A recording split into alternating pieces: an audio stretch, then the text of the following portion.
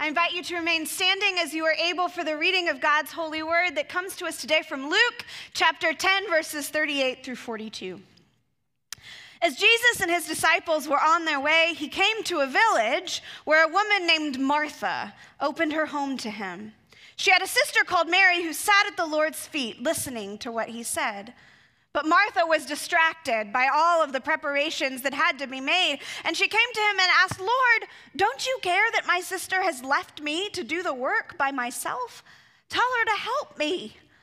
"Martha, Martha," the Lord said, "you are worried and upset about many things, but few things are needed, or indeed only one. Mary has chosen what is better, and it will not be taken away from her." May God add blessing to the reading, hearing, and understanding of this portion of God's holy word. This is the word of God for us, the people of God. Thanks be to God.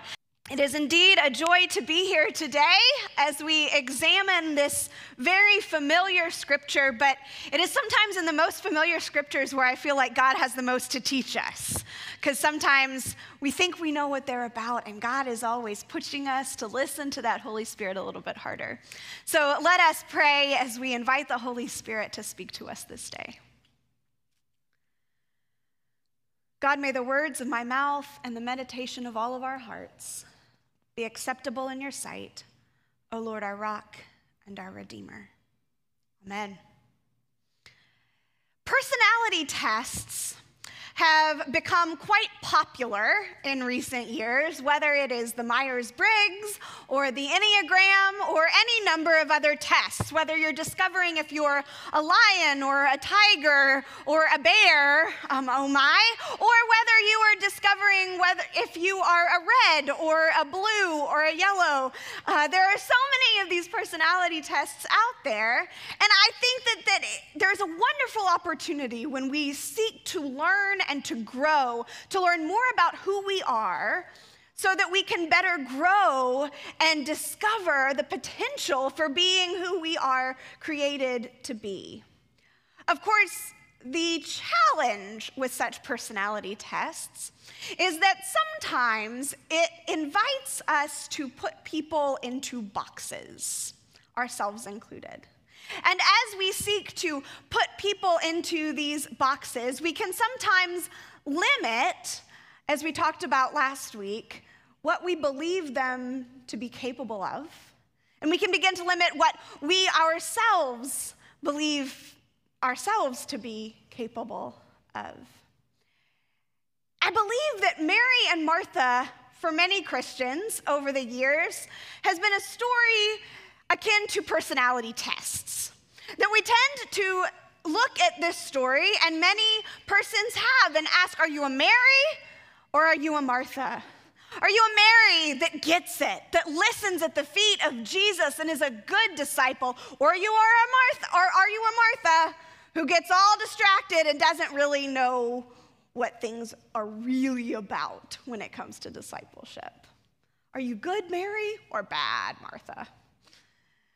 Now, of course, we laugh because we know that that's not exactly how this scripture is taken, but for many, it has been interpreted like that over the years. I spoke with a pastor friend of mine this week, and she said, "Man, you're brave to preach on Mary and Martha." She said, "I will never preach on that sermon." And I said, "Really, why not?" And she said, "It makes me so angry." She's like, did they really think that if Martha wasn't making all of the preparations, that Peter was going to be the one to cook the fish? Like, come on now. She has to feed Jesus and the disciples, and the men certainly aren't going to do it. And yet she gets chided for her actions. I cannot preach this scripture, my friend said. It was also a scripture that my grandmother, Kathleen, whom I am named after, has always hated.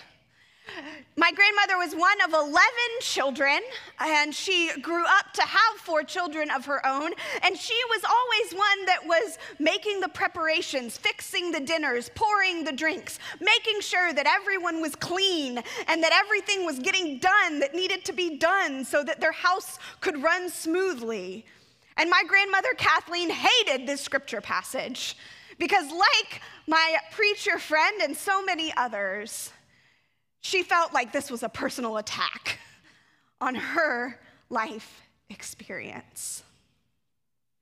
But I think that if we look deeper into Jesus' words, if we take a little deeper look at this story, we can discover an invitation to all of us for something really, really amazing.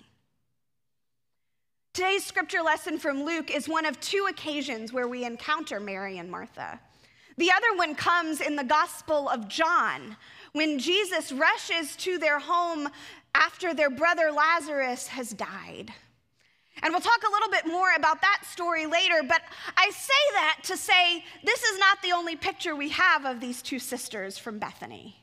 And it's important to look at the way that they are depicted in the whole of Scripture as we're trying to look at these nuggets of what God might be telling us in our scripture lesson for today.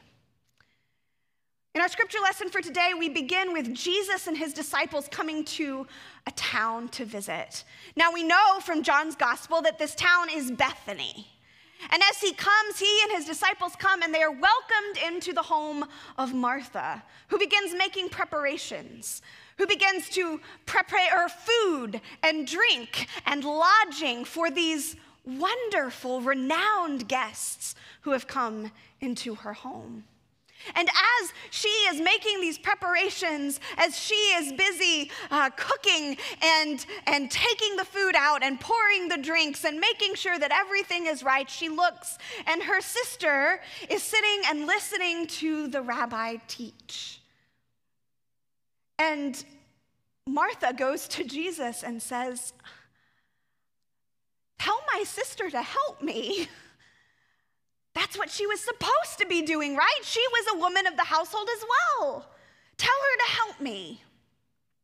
And Jesus says, "Martha, Martha, you are worried and distracted about so many things, but few things are needed, or indeed only one. Mary has chosen what is better, and it will not be taken away from her."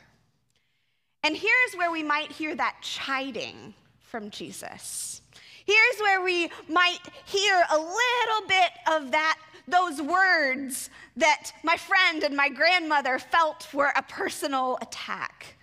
But let's take a little bit deeper look at those passages, shall we? "Martha, Martha," the Lord answered. "Martha, Martha." Now, think for a moment, when you read these words, and when you imagine Jesus saying them, the way that he says them makes a lot of difference, doesn't it? Do we imagine Jesus waving his finger, "Martha, Martha," like a parent who calls you by your entire name, "Kathleen Louise McMurray"? You know that you are being chided, you are being disciplined in that moment. Is that what Jesus is doing there, waving his finger at Martha? Or is his word, Martha, that recognition of a name? Like when the rabbi says in the garden, "Mary," and she knows in an instant that her Savior, her loved one, her friend is there. Is it a finger wagging, or is it a word of compassion? A recognition of a relationship? "Martha, Martha." The Lord answered, "You are worried and upset about many things." And again, as we hear these words, we may hear that finger wagging, right? "You're worried and upset. Stop being worried and upset." To which all of us respond, when anyone tells us to stop being worried and upset, how does that really go? Is it the finger wagging? Or is the one who is saying these words, "You are worried and you are upset about many things," the same Jesus that says, "Come to me, all you who are weary and bearing heavy burdens, and I will give you rest"? She is worried and upset about many things. You are worried and upset about many things, Jesus says, but one thing is needed, or indeed only one. One thing is needed, or indeed only one. The word there in the Greek, when Jesus is talking about this one thing that is needed, is a word that's often used to talk about something really small. Something small, seemingly insignificant, but precious. Only one thing is needed, Jesus says. One thing, one small little thing. You are getting worried about all of this stuff that you have to do. You are getting worried and stressed out about all of these preparations and about making sure that the table is set perfectly, making sure that everyone is happy and adhered to, making sure that you are being the best hostess that you can be. You are worried about so many things and torn in so many different directions, but only one thing is needed. One small little thing. Me. I don't ask that you are perfect. I don't ask that you do everything. I simply ask that you listen to and love me. I imagine Jesus in this moment telling her, Martha, Martha, just listen to me. Stop worrying, stop stressing about all of the other things, because you're mine. You're mine. When we hear Jesus saying these words, when we hear him say that Mary has chosen what is better and it will not be taken away from her, we can be tempted to read that word better and immediately start those comparison conversations. Those Mary is good and Martha is bad spirals in our head. The spirals that make people like my friend and my grandmother feel personally attacked. But that word better in the Greek is kind of actually a bad translation. That word better, the word that is in the Greek, translated here as better, actually has a deeper meaning, a meaning of something that is fulfilling, a meaning of a good portion, something that brings joy. And this word in the Greek, diakonia, is what Martha was doing, serving. And so what Jesus is saying is that this idea of service, this idea of being a diakonia is very important. It is very important. We have deacons in the church that are important ministers of the gospel and proclaimers of the word. We have deaconesses that are charged with being these important workers in the life of the church. And that is that word service, diakonia, that is supposed to mean those precious things. But when we get so caught up in all of the stuff, when we start to think that service is perfection required, when we start to think that service means that we are pulled in a whole bunch of different directions, that we cease to remember the one thing and the one reason why we are serving, then we have a problem. And Martha, despite being pulled in a bunch of different directions, is a diakonia. She is one that serves. And she does get that one thing that Jesus is talking about. She understands that he is the Lord. She understands who he is. Because in John's gospel, when her brother dies in John chapter 11, it is her and not Mary who says, I believe, Jesus, I believe that you are the Messiah, the Son of God, who has come into the world.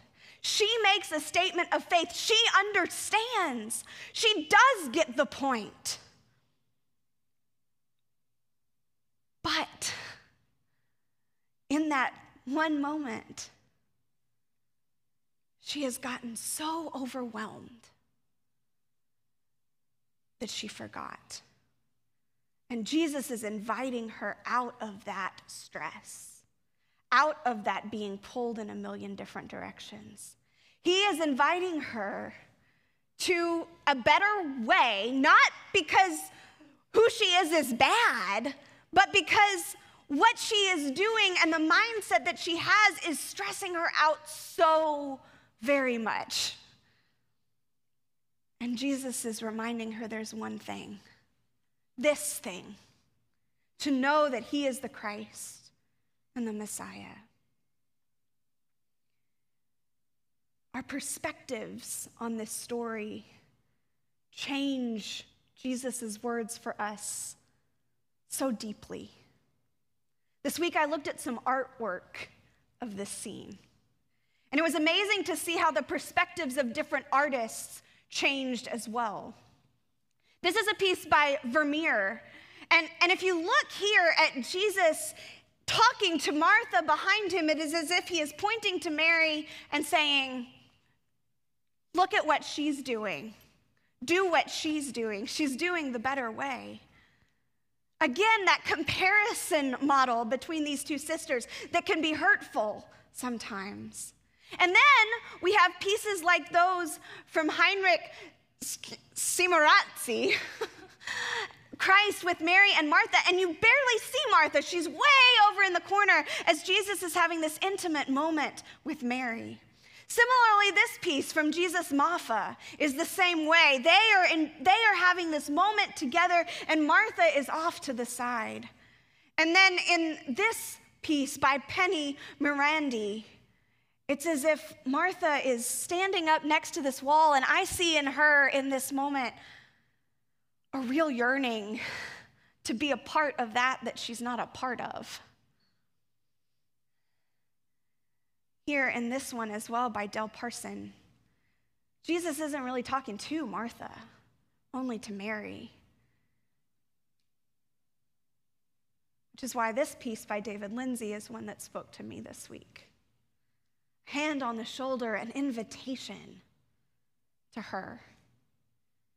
And even better, this piece, a children's coloring page, which our kids have in their packets today. Kids, if you have those, would you hold them up for our grown-ups to see? Yes, yes. I love this picture, and I thank our children for coloring them today and helping us.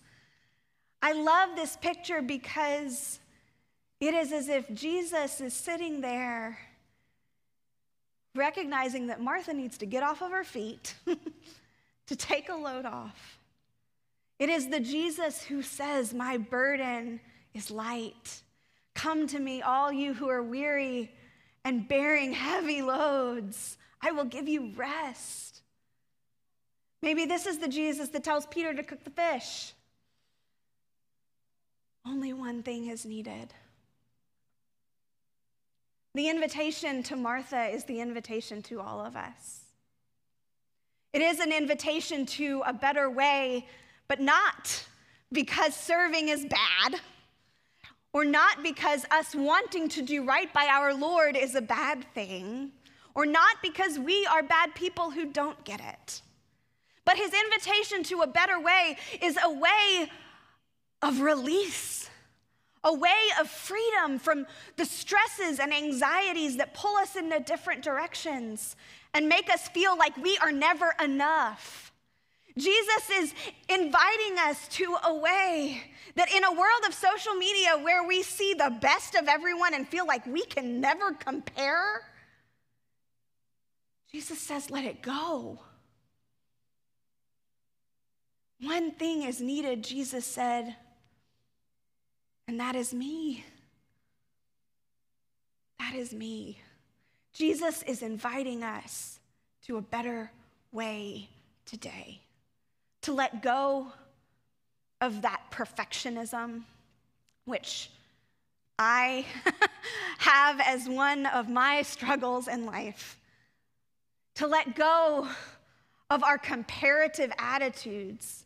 To let go of our need to always be the best. to let go of everything that stresses us out and pulls us in different directions, to let go and to remember that we are loved not because of what we do, but because of whose we are. And that is that we belong to Jesus Christ. So let this invitation be our invitation today, to seek to be loved, to seek to serve not out of stress or obligation or perfection, but to serve with the remembrance of the grace of God which passes all understanding. To serve knowing that the reason we do is because of the one who first loved us. Let us receive this invitation and let us experience the grace of God and the love of our Lord Jesus that abounds. Amen.